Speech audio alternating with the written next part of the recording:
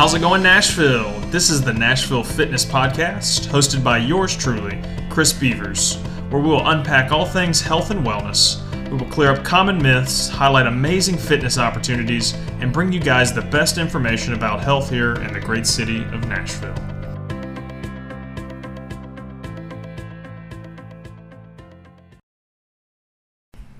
Welcome to the latest episode of the Nashville Fitness Podcast. Today I'm hanging out with Dr. Brandon Reed. He's a chiropractor over at Spine and Sport Rehabilitation Institute in the Brentwood Cool Springs area. Brandon, thanks so much for hanging out with us today, man. Yeah, man, I'm pumped. Dude, it's gonna be a fun conversation. We got a lot of good things on board today. You know, we're gonna discuss this kind of separation between a good chiropractor and a bad chiropractor. I get that question a lot, you know, from my patients. You know, what do you think about chiropractors? And I'm like, I say the same thing about chiropractors as I do PTs. There's some really good ones and there's some really bad ones out there. And so, man, looking forward to getting your story a little bit and kind of what you guys do over at your clinic. So tell me a little bit about your background, how you became a chiropractor, and all those good things. Yeah, so if you want to go way back, this all kind of started when I worked a database entry job with my dad. Oh, that sounds boring. So he did some video production stuff at a architecture and engineering firm in Kansas City. And he got me a job, you know, $10 an hour, which was good pay for a high school kid. Yeah, absolutely. I did that up in high school. But what it was I was locked in this video vault, and it literally was a cage, barred. It had like bars on the doors, and I was sitting there, and I would pick up a tape, and I would say, okay, here's this project, here's the video number, and I was typing it into an Excel database. That sounds horrible. And I did that for 2 summers.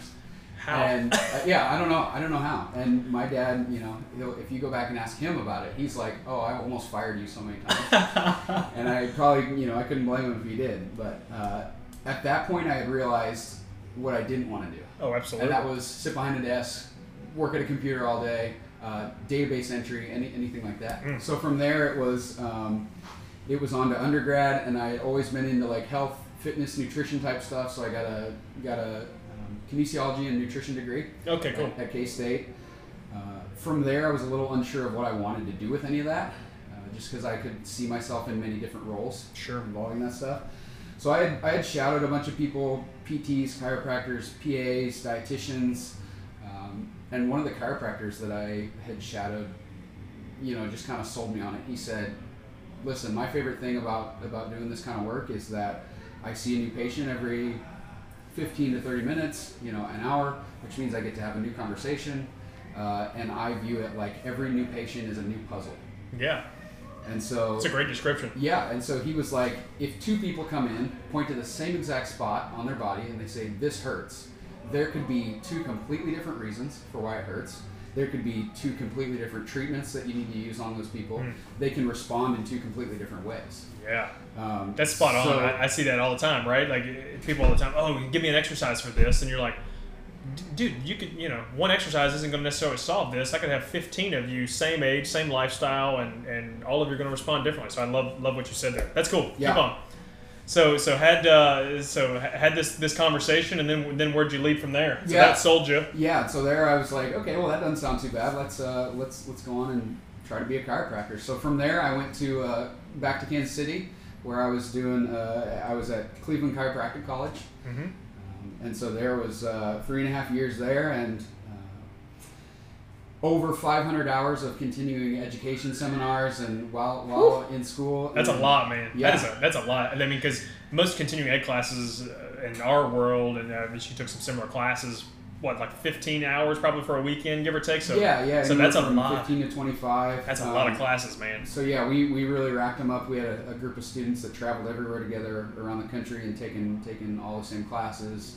Yeah, that's great, man. I love the hunger for the knowledge early on. That's huge, and really just helps shape your clinical decision making, and that's obviously probably what, you know, makes our clinical practice probably more similar than different in many cases, and kind of has made you a good chiropractor in this area. So man, went a lot of classes, and then what else? From there, I was kind of just finishing up school, and I had met my now boss, Dr. Audra Lance. We had met at a continuing ed seminar in Columbus, Ohio, and you know, I had grown up in Kansas City, and you know, been in Kansas my whole life, and she mentioned that she was looking to hire somebody. Started 2019, and So I said, well, yeah, let's change things up. Let's go down to Nashville and see what it's all about, see if I like her practice. And from there, it was came down and shadowed and really liked it. So I did my preceptorship with her, finished up school, started practice. Yeah, that's great. That's great. So, I mean, you were pretty fortunate. I mean, it's a great practice. I know some of these chiropractic offices can be just, it's like a factory. Like some of these PT practices as well. It's like you're in and out. You got 800 people running around. So you guys have been working together for a while now. You work with a lot of great athletes in the city, and kind of walk us through some of the great things that y'all are doing in your practice now. Yeah, so Audra has been open for about 6.5 years now. Yeah, good bit. I've been on for the last 2. And so, like, a lot of what we do, the way I kind of describe the way that we practice as chiropractors is a hybrid chiropractor and physical therapist at the same time. Yeah. We obviously people know chiropractic, and the first thing they associate with that is the adjustment. Yep. Or the joint manipulation. But we love and we pride ourselves on having a big toolbox. Yep. Because if people don't want that adjustment, if they're uncomfortable with that treatment, then what else you got? Yeah, seriously. So we do all sorts of things. We do a lot of dry needling. We do a lot of hands-on soft tissue work. Yep. And then we get into quite a bit of exercise type stuff too. We don't have a gym at the clinic, but we do a lot of body weight stuff and a lot of start loading people right away. Yeah, I think that's huge. To have that diverse skill set, and it's so important.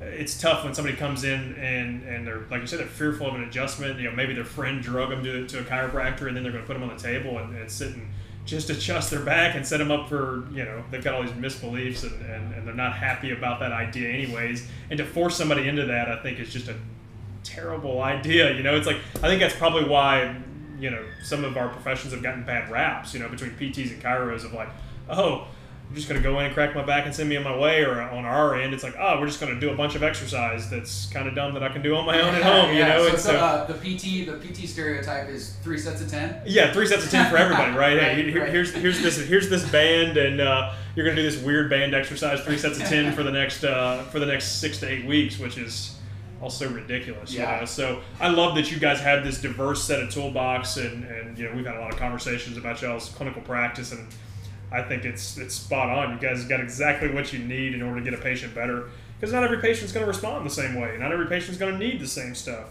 Hey, maybe they don't need an aggressive adjustment. Maybe they need some more stabilization work for exercise, or maybe they do need an adjustment because that's what's going to help make them better. And to be able to have all those tools, I think, is what separates someone who maybe is not as good as a chiropractor or PT versus someone who does know what they're doing. So what is it that a chiropractor even actually does, right? So, if somebody hasn't been to a chiropractor before, like, what would you say, hey, this is what we do? Yeah, so... and also maybe a loaded question. Yeah, that's definitely a loaded question. So as far as types of chiropractors, there's an entire spectrum, and there's just as many subspecialties and interests as as any medical provider or any other physical therapist. Yeah, there is, especially in our field too. Just like there are physical therapists like you who really like the weightlifting, more the meathead type stuff. Yep. There are people who deal with pelvic floor issues. Yeah. There are people who deal only in, they kind of specialize and geek out about the shoulder. Yeah. It's about the same way with chiropractors. Yeah. So there's again, pelvic floor people, there's exercise people, there's, some chiropractors are radiologists, chiropractic radiologists. So they sit there and they specialize in reading x-rays, reading imaging. Yeah, wow. There's even functional medicine chiropractors. Yep. So doing a lot of nutrition stuff, blood work, that type of stuff. But as far as like most chiropractors, in general, we're just musculoskeletal providers. Yeah. And obviously our emphasis and our origin is with treating the spine. Sure. But anymore, we've branched out in every other sort of direction. And so we kind of specialize in these joint fixations. That's kind of our bread and butter. But like I said, we exist on a spectrum, and you can get just about anything and everything, depending on where you go, what their philosophy is, what their interests are. So yeah, that's definitely why that's a little bit of a loaded question. Yeah, it's tough, I think, for any outsider, right? Because you may not know, too, because you look at any chiropractor or PT's website and you're just like, oh, they do all these things and they fix all these things, and you're like, you can go to one guy and get one piece of advice. You can go to a different PT and get a different piece of advice based on their training and how they operate. Man, it'd be a confusing world as a consumer to try to understand, what's a good chiropractor, what's a good PT, or somebody that works better for you. I can't imagine trying to understand all. Because I mean, even me being a medical provider, like, I didn't even know some of the things that you said about chiropractic radiology, and obviously I knew about some of the functional med stuff. But it's like, who knows? I don't know how the average person figures that out. Yeah, and so there's kind of a joke that you'll hear is like, about a condition. So let's say low back. One chiropractor or one patient presents with a low back issue. If you ask 10 chiropractors, you'll get 11 opinions. Yeah. Oh, it's the same thing in PT. You'll get 11 different opinions as to what's causing it. You could honestly probably argue the same thing in some orthopedic specialties as well. Some might have more of a mechanical diagnosis by looking at X-ray or imaging and those kind of things. You might get somebody to say, "Oh, you just strained your low back," and send you on your way. It's tough as patients to, when you get these 10 different opinions, it's like, all right, what's right and what's not right, and I'm not feeling better. What do I do? I don't know how someone gets through that. So, shifting gears a little bit, I know heavy in some chiropractic school of thought is this idea, or even patients think this too, right? My low back hurts, potentially my hips might be out of line, or hey, I need to go get an adjustment in an attempt to put myself back into alignment. What's kind of your school of thought on that? Obviously, I know there's so many different schools of thought on this idea, but how do you deal with some of that? Yeah, how do you talk through some of that? So, my school of thought, as far as that stuff goes, what I've seen is that there's kind of less and less prevailing evidence for this what we call the bone out of place model. Right. Right. So people think, my back went out, and one thing that I say when I'm messing around with people, I go, well, where'd it go? Right. I love it. People, it's like your refrigerator's running. Yeah. People tend to think that that these joints and these bones move around and they shift. And kind of what we've seen from some imaging study and some functional MRI stuff is that, there's fractions of millimeters of these bones moving. And there's so what I found is that that's simply not true. Bones don't go anywhere. What happens in my mind is that something. So right, it's hard. It's hard to know. Yeah. It's never one thing, right? But muscles lock down on joints. Yeah. Joints lock down and cause joints get some weird aberrant motion in the brain says, hey, let's lock that down. Let's cause the muscles to lock down. As a protective mechanism. There, as a protective mechanism, and then from there we get just aberrant joint movement. Yeah. So basically what I tell people that I'm doing, I'm not moving bones, I'm not putting anything back in place. I'm finding sticky spots, and I'm just putting a little bit more force in there to get them unlocked. Yeah, and I think that's a good description, right? I think the idea that a joint is out of place makes patients kind of powerless a little bit, right? Because you're like, oh man, something went out of place again. I better not move until I go get a fix for it. And it doesn't put it into the patient's hands of like, all right, like I'm not broken. Because I get some patients who say that too, like, oh man, I think something's out of line, or something's not feeling right. And it's like, I like to paint the description of like, hey, if you dislocated your shoulder or dislocated your finger, like that would really hurt, wouldn't it? Like you would be in so much pain you couldn't do anything. Now some people are in a lot of pain, but most of the time they're not in so much pain they're like, oh my gosh, get me to the ER immediately, right? And so I like to paint that picture of like, hey, stuff just doesn't come out of line. There's so many muscles and so many ligaments and so many tendons that surround your spine or any other joint in your body. We're not that, we're not that fragile. I mean, if that was the case, if stuff just went in and out of line all the time, it's like walking down my stairs, my knee would go pop out of socket and hip would pop out of socket or low back. Right. And it's like, that just doesn't happen. That's not the reality of the world we live in, Yeah, that's constantly part of what we try to harp on is like, listen, these bodies we've been put in are not fragile. No, not at all. They have some times where they can get more fragile, right? We need to get some help, whether that's a chiropractor, a PT, massage therapist, whatever you need to get you back to being a little less sensitive to any movement that we're doing. But my God, there's people out here deadlifting 700 pounds. Right. There's people running marathons. Yeah. You know, or marathon after marathon, right? Seriously. So like these bodies weren't made to be just like fragile things where one thing goes out of alignment, you know, a few millimeters, and it's causing this tremendous amount of pain. Yeah. So yeah, I really like that it is kind of a fragile mindset. Yeah, it is, and it's, I couldn't imagine walking around fearful that something's gonna go out all the time. It's like driving an old car. It's like, oh gosh, I hope this thing starts. You know what I mean? It's like our bodies are not that fragile at the end of the day, and I don't like that some providers put that fear into patients a little bit, and almost a dependency on them long term to be set up, right? Anybody that's dependent on a provider for weeks and months on end, I think is also a problem. Yeah, and so that's part of where a lot of the exercise stuff that we're doing is so crucial for us. Is, you know, while you may need help to unlock those joints, those segments that are a little bit locked up, once we get that motion in there, I want you to then be able to keep that motion in there. And so like that's where a lot of the McKinsey stuff that we talked about is these repeated joint movements. So like you may have a sticky TL junction. I go in there and I unlock it with a little bit more increased force, and then I'm sending you home with press ups to then just kind of keep that nice and loose. Yeah, exactly. And then you got tools to manage some of this throughout. You know, it's like I don't ever want to bring somebody in, work on them on a table, and then say, yeah, let's hook you up with an ice pack and a TENS unit, and then send you on your way and keep you coming back forever and ever, amen. It's like, dude, that's a problem. Like, there needs to be an active piece to it. I think the manual therapy stuff is super effective, right? I use it just as much as you guys do, but it can't be the only tool in the toolbox because, gosh, we don't live on a table, right? We live in motion, and if we're not teaching you to move more efficiently, then what the heck are we doing? Yeah, and so that's, so many, as chiropractors, our profession started as this alternative to drugs and basically allopathic medicine. Right. And so we kind of still have these roots in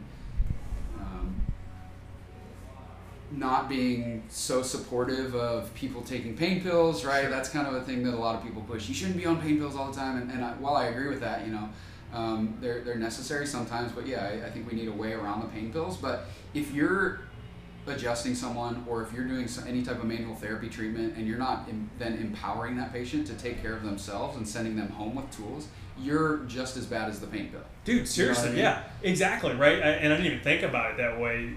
Dude, you hit the nail on the head. It's just a manual therapy form of a pain pill. You just walked in, took your medicine, and then you walked out the door, and you're going to do it again forever and ever. Right. It's like, dude, that's a major issue. That should be a red flag to people, but some people just continually kind of make that happen. So, yeah, dude, it's crazy to me that people do that. And then, we're talking about passive treatments alone. It's like, dude, as much as heat and ice can be effective, but heat and ice isn't going to completely fix your issue.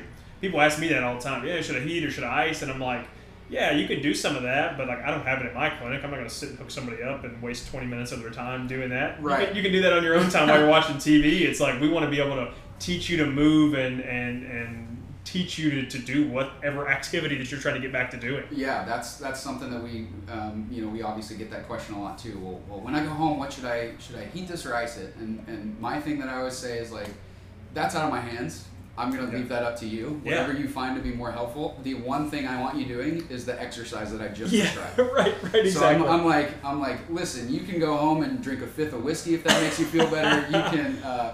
You can roll up a joint. You can do what you need to do. Use ice, whatever else you want to do. I'm just like, just do the one thing that I'm asking you to do, which is going to be a movement-based exercise. Yeah, exactly. I tell that to people all the time. It's like, I don't care who you go see, from a provider standpoint. Sure, I'd love for you to be at my clinic because I think we do good work, or any of the other people, like seeing you guys as well. But it's like, I don't care what you do, so long as somebody is empowering you to get back to your activity and they're not telling you to stop doing something. Because I see that out of both of our professions a lot too. You got back pain with deadlifts? Well, deadlifts are kind of dangerous, man. Like, you should stop doing those. And you're like, dude, like, that's worthless advice. Like, you could have done that without coming to see any of us. Right. Sitting at home, you're sitting at home not getting medical advice, you're not doing deadlifts, so why go see anybody for them to tell you to do the same thing? It's like find a new provider like yesterday. Sure. Yeah, and that's one thing that we always kind of try to focus on too, is not taking people out of the things that they love to do. Yeah. And I think you had even an Instagram post about that. You know, the social component of pain. It's huge. So if somebody is a tennis player, they're in a tennis club. Every Tuesday they meet up with their friends and they play tennis, and they're having some sort of shoulder pain or whatever that's then taking them out of that. They're gonna be in this weird downward spiral where like they can't play tennis, which means they don't get to see their friends, which means they're not having good positive social interaction, and then that pain only gets worse for them. Oh, absolutely. Right? And so one of our things that we're constantly working on is getting people back as in any capacity to whatever they enjoy doing. So again, if we want to go with the tennis example, it's like, can you show up? You know, we might not be able to have you running match after match, like, you know, 4 matches in a row, but can you show up and warm up and hang out with your friends? Can you shag balls for them or whatever, you know? Getting people into those social situations and working them slowly back towards their activities that they love to do, I think is so important. Yeah, absolutely. And being able to, again, it comes back to empowering patients as opposed to just leaving them as these fragile beings who can't ever get better. As long as we're bridging the gap and helping them, helping them get back to their activities, I think that's what is a good provider from a bad provider, right? There's a lot of good ones in the city, but if someone's shutting you down from activity, dude, please go find somebody else, because they're going to help you get to where you want to go long term. So that kind of segues into, I know a lot of, just the healthcare system in general in America. People are obsessed with getting images, right? My back hurts, I need to get an x-ray, or, oh, my back hurts, I better get an MRI, or my shoulder, or whatever it might be. We talked about this a little bit earlier. I know you guys don't use imaging, but some people will use imaging in a negative way as well, right? They'll say, oh, your back looks like the back of a 90-year-old, right? Like, I'm going to need to see you 3 times a week forever to continue to adjust this. So I'd love if you kind of spoke a little bit on your expertise in some of that. Yeah, so there are some chiropractic techniques and things out there that have a heavy emphasis in imaging, taking x-rays in particular, and looking at these static positions and again, kind of looking for these, bones that are out of place. Right. So they'll bring patients in, and they commonly x-ray regularly. So, a lot of places will x-ray you on day 1, and then they'll x-ray you 5 visits down the road, or 6, however many visits, but they'll kind of x-ray people, image people regularly. And we don't use that technique. We again, we kind of just think that joints get a little sticky, so we don't need to look at any still images. But I think that can be a huge thing for people to kind of look out for or be weary of. Does this pain that I'm having warrant an x-ray? Yep. And then, obviously another thing that I think a lot of chiropractors will kind of use this for in a negative way is they'll take an x-ray, they'll mark it all up in front of the patient, and they'll say, look how crooked this is, look how out of alignment this is. Yeah. People, and I'll be honest with you, I'm not even great at reading x-rays. Yeah. And we had many classes about reading imaging in school. It's an x-ray is a 2D image of 3D structures. And you did, hit the nail on the head there. So, that's even confusing for me to conceptualize. Right. So I can only imagine what, some accountant sitting in this consult office is thinking when they see somebody just draw up on these x-rays. All these negative things. The common person has no idea what they're looking at. Oh, yeah. So it can easily be used as kind of a scare tactic to scare people into care, and make people think that what they're dealing with is far worse than what it actually is. Yeah, absolutely. Which I think is problematic too, because I know in the PT literature there's so much stuff that shows that, dude, finding on imaging doesn't always correlate with someone's pain anyways, right? I mean, I've seen some pretty what look like garbage x-rays, or the x-ray or MRI reports all kinds of problem things per se, but it's like that doesn't correlate with their pain. Like, prime example, I had a guy, I think he brought his MRI report in, and he was like, man, I got really bad back pain, and I think the MRI said that he had the worst age-related or degenerative changes, as they called it on the findings, at L4, L5, or at 5S1, I think. but his pain was like TL junction, like much higher up than what the MRI said. And somebody went through this MRI report and told him all these things, and so then this patient's fearful of movement, fearful that, hey, my back's never going to get better, when the image report didn't necessarily correlate with the patient's clinical exam, right? Yeah, and that's been a big finding here recently. That's, you see that all over social media is the asymptomatic or the pain-free people that they then image just to kind of see what they see, and they have huge herniated discs. Yeah. They have ruptured tendons. They have kind of like hanging on by a thread up in the rotator cuff or whatever. Yep. But they're pain-free. Yeah. And vice versa. You get people who have this immense amount of low back pain. You do an MRI and it comes out clean. Yeah, exactly. Images, if you're treating based on an image or your provider's doing that, it's like, again, fire that guy or girl and find another one, because I read a similar study. I think they did it in the most recent Olympic Games, and it was the same thing. I mean, it was like, I forget the exact percentage, but it was like 15-20% of people had a bulging or herniated disc, and they correlated it back to the patient, and they're Olympic athletes. They were like, no, I feel great. I have no back pain. Yeah. So I want to make it clear here for anybody listening that we do send out for imaging. Oh, 100%. It's just based on either like a one-time trauma. So we had a girl just the other day took a bad barefoot skiing accident. Oh, yikes. And watching the video was pretty gnarly. Oh, she had the video of it. If you've never seen barefoot skiing, it's kind of wild. Yeah, it's painful. Nothing I ever care to wander into. No. So she took a bad fall, and I was like, okay, well, let's be safe here. Let's send you out for an X-ray. Yeah. And then the other time that we'll send out for either X-ray, MRI type stuff is people that just don't respond to care. Yeah, exactly. So, I have no issue if I've treated you for a while and you are getting you're not getting the results that I want to see.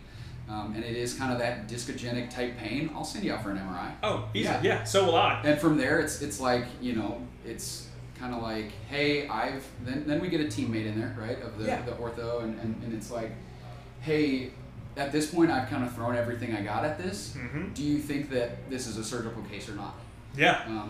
Because again, looking at MRIs, and I couldn't tell you if you're going to respond to exercise or anything that I'm going to do. Like, I've had people come in with big MRI findings, and they respond really well in 4 visits. Yeah, exactly. And other people that we do eventually get to send them out for an MRI because they don't respond, and it's like it's barely a bulge. Yeah, exactly. Yeah, and you want that certainty, and I'm the same way. I mean, we get taught, and you guys as well, I'm sure, on, hey, when is imaging appropriate, right? Somebody didn't respond to our care like we wanted them to, or, hey, we've got some major finding, like they had a major accident like water skiing, or, man, they dropped a barbell on their head or something crazy. It's like those are instances when an image is important to us, but it's like sometimes it's just, man, you did too much too fast. Like, if you went out and ran, you say, hey, I'm going to run a mile, and then you ran 3 miles, and then you ran 5 miles, all in the matter of a week, and then you kept just ramping your mileage up, yeah, of course you're probably going to have knee pain or low back pain or some of this other stuff. You just did too much too fast. I don't care what an image says, right? You don't need one. It's not going to change the way I treat. It's tough seeing. I think patients get obsessed a little bit sometimes with wanting to see an image. Yeah, and it can definitely become part of their identity. Yeah, right. Spot on. Patients, when they have a structure or condition to blame, a lot of times they carry that around like a weird badge of honor. And I don't know why. Like, it's hard for me to justify in my head. I'm relatively pain free, and I have no notable conditions or anything. But you'll find some people that oh, I have a degenerative disc. I have degenerative disc disease, or I have a herniated disc, and they like that's a good thing almost. To you, and it's just like it's a strange thing, and so I think what I deal with a lot of times too is people come in looking for an incident to blame. Yeah. Especially for like that general low back pain. So a lot of the stuff I do, like the flexion intolerant back pain. Yeah. And people will come in and they go, well, I didn't even do anything. And they're like, this just started hurting when I bent over to tie my shoe. And they think it needs to be this one big time event. Yeah. Like if somebody has some back pain after deadlifting 500 pounds, you're like, oh, it's not easy to see why you might have back pain. But if they bend down and tie their shoe one morning, then they're like, what the heck? Is that what I blame? Like that's pretty innocuous. Yeah. Bending over to tie your shoe. I do it every day. Do it, yeah. And so there I kind of have the chat with people like, listen, this wasn't that one thing. That just happened to be the straw that broke the camel's back. Right. So it's like, you know, I have these talks all the time. It's everything that was leading up to that moment. Yeah. But people still are on the search for that one thing to blame, that one structure or that one incident to point to. Yeah. What are some of the things that you would see in practice, and I can kind of weigh in on what we see a little bit as well. What are some things that you see that might precipitate an injury or lead into some of that a little bit? Or factors. I mean, there's a million and one different things, but I mean, there's certainly some warning signs sometimes for folks. Yeah. So as chiropractors, our bread and butter is kind of low back pain, neck pain. Yeah. And if there's one thing I would outlaw, I would make a law against, it would be sitting in a chair at a desk for longer than an hour. Yeah, dude, get up and do something. Yeah. So we just see so much of the static position of these joints. Yeah. That people build up so much time with their spine rounded off, sitting in a chair in flexion. Yep. And then from there, that's just that one small event. So you built up so much time in that position that you're doing these tiny little, like what we want, if we want to call them micro traumas. Sure. Yeah. And then you build up so many of those micro traumas, and it's got to come to the level where like, hey, something's about to give here. Yeah, absolutely. Yeah, and I know from other risk factors that like I commonly see too is we like to talk about sleep, nutrition, stress management with patients, right? Dude, if like you say, you're sitting all day, you're never moving out of a position, right? You've got these repeated kind of micro traumas, if you will. You haven't slept more than 6 hours. You're stressed out as crap, and you haven't had a vegetable in 3 weeks. It's like, dude, no, and you drink alcohol, just about every day. It's like, dude, no wonder like everything hurts, right? You're sitting in this inflammatory soup every day, and wondering why you have. So I think that's obviously another important area to kind of look at also. And it's not, again, we think these innocuous events lead to it, but it's like, no, some of your lifestyle factors really feed into this dysfunction of why you have this pain. Sure. Or why this particular incident brought it on. So, perfect, man. We could sit and talk about imaging all day and, and those kind of things. So, I'd love to kind of talk about this a little bit. Everyone's got different treatment philosophies on how often you should see a chiropractor or PT. I'd love to kind of dialogue what you guys do, and because I think you guys do it well.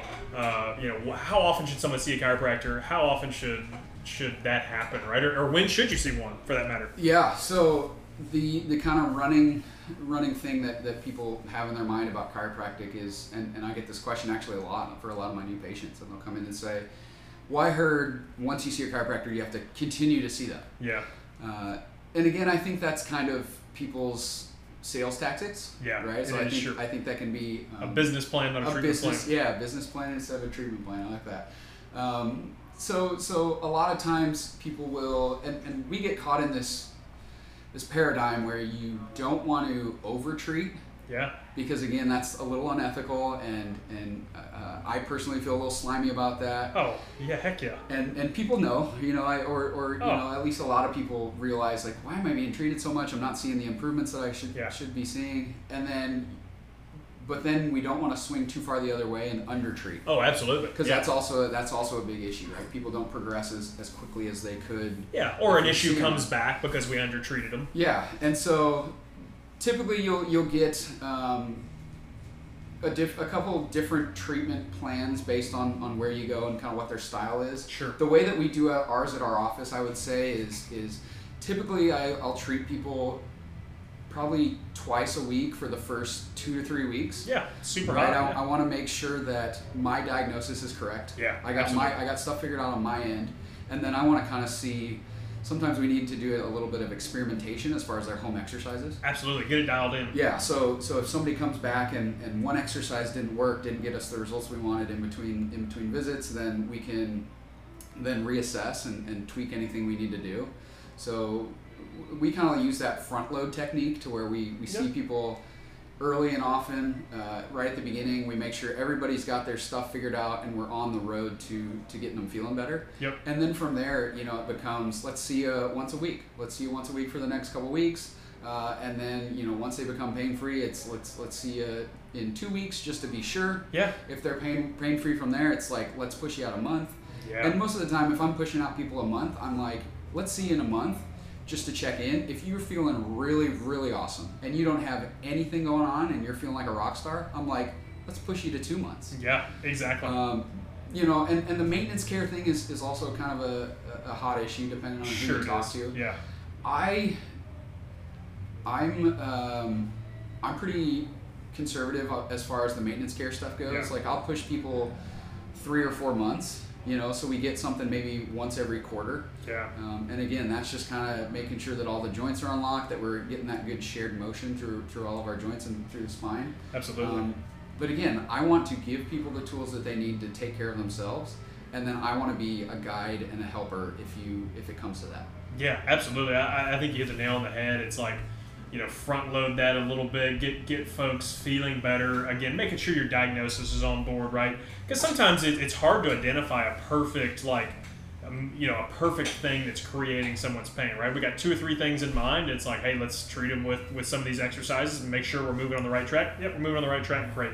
Let's keep on carrying on, and then you drag it out. And I think that's appropriate, right? Because then you make sure people are back to activities, they're back to doing the things that they want to do, and this is not a recurrent issue. It's not coming back. Again, and PT clinics do this all the freaking time. It drives me nuts. 3 times a week for 3 weeks, and then 2 times a week for 6 weeks, and you're just like, man, I have been here so many. I'm living here practically. Yeah, you know what I mean? Right. And I even see that with some of your colleagues as well, and it's frustrating to see that, you know, someone just coming in and they're not making the progress they want. And you're just like, what are we doing? We're all beating our heads against the wall right now. Yeah.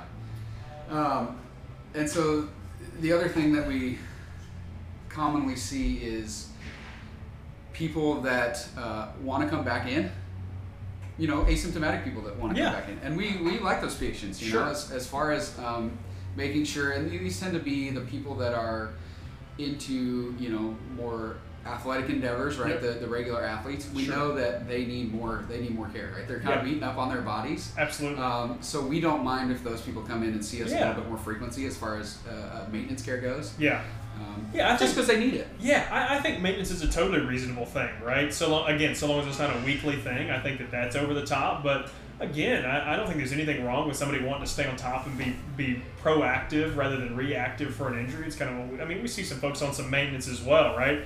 Hey, but again, it always has to come back to, are we giving you tools to manage these symptoms as well, or are we just bringing you in just to bring you in, right? And I think that's what separates somebody who's just doing maintenance for the heck of it and somebody who's actually doing maintenance to actually maintain what they got, you know? Yeah, and I don't know if you get into this, but sometimes I'll send a patient home with an exercise that I'm not 100% sure on. Yeah. You know what I mean? I'm like, I'm pretty sure this is going to help them, but I can't say for sure. Yeah. And you send it home. So one thing I am always like prefacing, I say, I'm going to send you home with this exercise. I say, if you come back to me in 2, 3, 5, whatever, however many days, and you're no better, I say, we've learned what it isn't. Yeah. Right? We've knocked off one exercise from the list. And so like, one thing I always emphasize is we're always learning. Always. Right? So while it may be discouraging that you go home and you contribute so much time to this exercise and it doesn't help,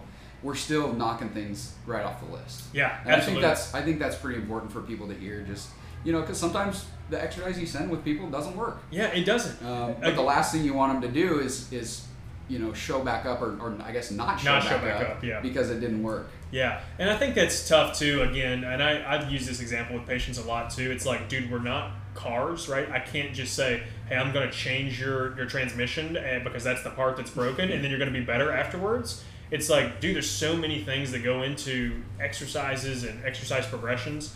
I've given exercises to patients and it didn't work, right? Like you said, you got to tweak it and modify it, and that's the purpose of being under a chiropractor or PT's care, is to be able to guide you through that and modify as needed. Right. And people ask me that all the time too. You know, and I post a ton of content on Instagram, and people are like, "Oh, that's great. You know, what's an exercise for this?" And I'm like, it's not that simple. You know, again, sometimes these things don't work. Sometimes we have to tweak and modify, and what works for you doesn't work for another person. Yeah, and so you give a lot of presentations. Yeah. At places. Yeah. And so so I'm always seeing you post. You know, I did a little clinic at this gym. Yep. And I've done a handful of those too. It's always funny when you open up the floor for questions at the end. Always. And you always get that person raise their hand, and you're like, okay, yeah, what do you got for me? and they're like, I have foot pain. What should I do? Yeah. And it's like, yeah, look. I was like, how long do you got? Yeah, you're like, okay. You're like caught off guard. Like, yeah, how much time do we have? Yeah, right. And that's always, and you can't blame them, right? Yeah, right. Because they're curious, right? They want to know what's going on with right. them. But that's always like something that's always a really funny interaction for me to sit through. Is just like, well, let's see, and you have to do that. You have to do that, 1 minute words only history and exam, and then you're just like, oh, I don't know, I'll send them home with this exercise. Try this. Yeah, give it a go, and you have no idea whether or not it actually. That's going through that stuff's such a crapshoot, but I do find it's always a fun social interaction to sure have at the end of a presentation. Always, you're just like, oh boy, this is tough. Yeah. And, but I think people don't realize that. Oh, it's just not as simple as that. And that's why I tell people all the time. It's like, dude, if you're injured, go see somebody. Like, don't sit and be injured. Quit trying to watch Instagram videos. And, like, if you've dealt with this for more than a couple of weeks, it's like, dude, go see somebody. Yeah, and I don't know that I ever addressed that question. You had asked that. When's the best time to see your doctor? Yeah. Full circle there. I like it. And so there's, I'm just now realizing I just ignored that one. So there's a couple different criteria that you might look for. If you're having pain, like pretty intense pain that's getting progressively worse within a short period of time, I would say see somebody quick. Yeah, on it. Get Physical on it. therapist, chiropractor, just go. Let's find somebody you trust. Figure it out, because the last thing you want is for it to get worse. Yeah. Worse and worse and worse. A lot of times it can be tricky if things are getting better with time. Yeah. So that can kind of be like, I might say a good general timeline is like 2 weeks, and you might speak on this as well. Like if somebody's dealing with pain that's getting slightly better over the last 2 weeks, you might, but it's not gone all the way. You might look at seeing somebody. Yep. And then as far as recurrent issues, we know that the biggest predictor of injury is previous injury. Yeah, absolutely. So if you've dealt with knee pain in the past, there's an increased chance that you'll have knee pain in the future. Yep. The last thing I want for people to do if they have had knee pain and they're having knee pain again is like try to wait it out for an excessively long period of time. Yeah, that's how stuff gets torn. Yeah, so it's like if you know that this is kind of a problem area for you, I would rather see you a little bit earlier. Yeah. Yeah, absolutely. I think you hit the nail on the head. I typically say 2 to 4 weeks for something. 2 weeks, if something hasn't got better in 2 weeks with your kind of continued activity or a little bit of modification or a little bit of rest, it's like, it's probably not going to get better on its own, right? Yeah. You can sit and deal, and it may progressively be getting better, but it's still pretty intense. It's like, you can deal with pain for the next 10 to 12 weeks and run the risk of tearing something or other serious injury, or you can say, dude, let's go see somebody, get peace of mind, get moving on the right track and back to activity a heck of a lot faster than somebody who's just speed things along. Dude, it's like we can help accelerate, both of our professions can help accelerate people's recovery tenfold. And I get it, people have been jaded so much in the past where they're just like, oh, I don't want to go spend the money for somebody just to tell me not to work out. I can do that on my own. And it's like, yeah, find a good provider who's not going to tell you to do those things, right? But 2 to 4 weeks, I think, is usually what we tell people as well, and it's always dependent. And then if you got some other major things going on, if it's super intense, just go see somebody now. You got numbness and tingling, it's like, dude, go see somebody now. Yeah. It's like those are always things to look out for. But hey, I'm conservative too. If something goes away in 2 weeks, it's like, yeah, you didn't need to see me anyways, right? But if you've dealt with this 3 or 4 bouts now, it's like, yeah, go see somebody. Right. But hit the nail on the head. All right, let's finish up with this one. What would you say separates a good chiropractor from a bad chiropractor? Yeah. Okay. We could be here all night again. Right. So one I think you always need to find, and this is for any medical provider, you always need to find somebody who you like click with. Yeah. Right. So medical providers are like financial advisors, which are like good mechanics. You need to vibe with them. You need to get the feeling that they're a good person. Yeah. First and foremost. And then, some things that I find important, and that I kind of value is, do we have workarounds? Yeah. So again, we keep many tools in our toolbox. I see plenty of people who come to me as a chiropractor, but they get a little bit freaked out by the idea of again, having their joints manipulated, and they don't particularly enjoy the chiropractic adjustment. Yeah. And so I have other tools in the tool bag, and I say, let's use those in place of what I got. So do they have some workarounds, right? Yeah, that's great. Some people are kind of one-trick ponies in my mind. Yeah. And while that trick might be a damn good trick, yeah, it's not gonna amuse everybody, right? Yeah, it's not gonna work for everybody. It's about like a monkey flipping a coin in the corner, right? Yeah. Is it gonna work today? Is it not? I don't know. Sure. Let's flip that coin. Yeah. So do they have workarounds is pretty important for me, and I would also consider the same if I was having pain. Do they have workarounds? Yeah. And then another important thing in my mind is do they have a plan, and do they have an exit strategy? Yeah, that's great. That's huge. That's something, again, that we harp on the first visit, that I say, as I'm rescheduling people, I say, hey, here's how we do this. Here's what I'm thinking at this point based on what I've seen. We're going to front load your treatment. We're going to get you feeling good, make sure I have my stuff correct, make sure you're set at home. And then, I'll see you, normally I see this type of problem anywhere from X to Y amount of visits. Yep. And if we're not there by that many visits, then we're gonna, definitely reconsider things. Maybe have somebody come onto the team that send you out for imaging or whatever. Exactly. But I always highlight that there's an exit strategy. Yeah, it's huge. You know what I mean? So I would also be wary of the people that do want to treat you for life. Yeah, seriously. And I want to treat people for life. Yeah. But not. Yeah. Not every week of their life. Exactly. Not even every month of their life. Yeah, exactly. I want them to come back when they're feeling a little bit out of whack, when they Yep. when they want to make sure things are moving again. But yeah, so a plan and an exit strategy is definitely important to me too. Yeah, you hit the nail on the head, and I would echo all of that from a PT standpoint too. And again, any medical provider, I think you left it open for any medical provider.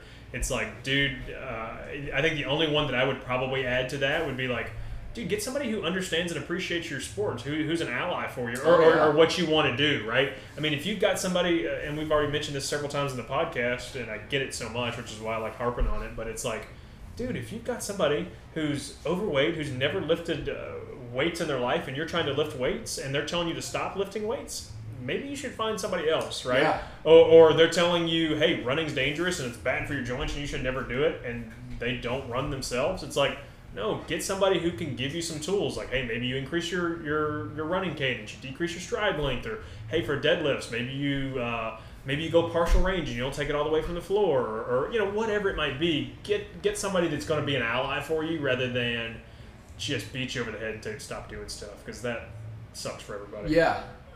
I mean, your aunt can tell you, if something hurts, don't do it. Yeah, exactly. Right? That doesn't take a genius to figure out. If something hurts, don't do it. But if you really love to do it, you should have a plan to get back to it. Absolutely. And I sit people out of things for a while. Sure. Yeah. Sometimes you have to. Yeah, but that's again, that's the minute they feel like they're ready, and I think they're ready. I'm like, yeah, let's dabble, let's get back to it. Exactly. Let's try it. So, I guess to really, if I could put one word on like what I'm looking for and what I want people to get out of my treatment and stuff, patient empowerment. Yeah, like I want them to feel empowered, like they can take care of themselves, like I'm giving them the tools, like they can handle being in this pain, progressing through it, and they just they feel empowered. Yeah, and you're on their team. I feel the same way. It's like, can I empower you, and can I give you the tools to manage this and get where you want to go? And do we have a clear game plan in mind, as opposed to you just coming in here and let's do the same freaking exercises, 3 sets of 10 for the next 10 weeks?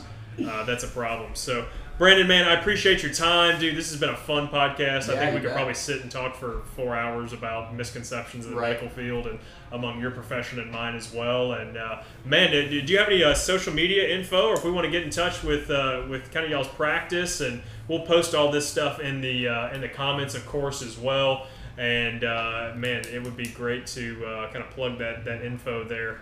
I know I kind of caught you off guard there with that one. Yeah, so we are on Instagram and Facebook, of course. We're a little bit more active on Instagram. Yeah. Just because we kind of like that platform a little bit better. But we are at Spine Sport Nash. Yeah, that's perfect. Yeah, we'll post all that stuff in there. We'll post y'all's website, and then that's great, man. Dude, thanks for your time, and hope you guys enjoy this podcast. Yeah. Thank you for tuning in to the latest episode of the Nashville Fitness Podcast. Don't forget, educate yourself, surround yourself with positivity, and take care of your body. It's the only one you get. Education is the key to a stronger and healthier you, one person and one community at a time. We hope you enjoyed this episode, and if you did, we would love for you to give us a 5-star rating and leave us comments. If you want to find out more about us and how to maximize your health and performance, check out our clinic on Instagram at momentum_sportspt or at momentumsportspt.com.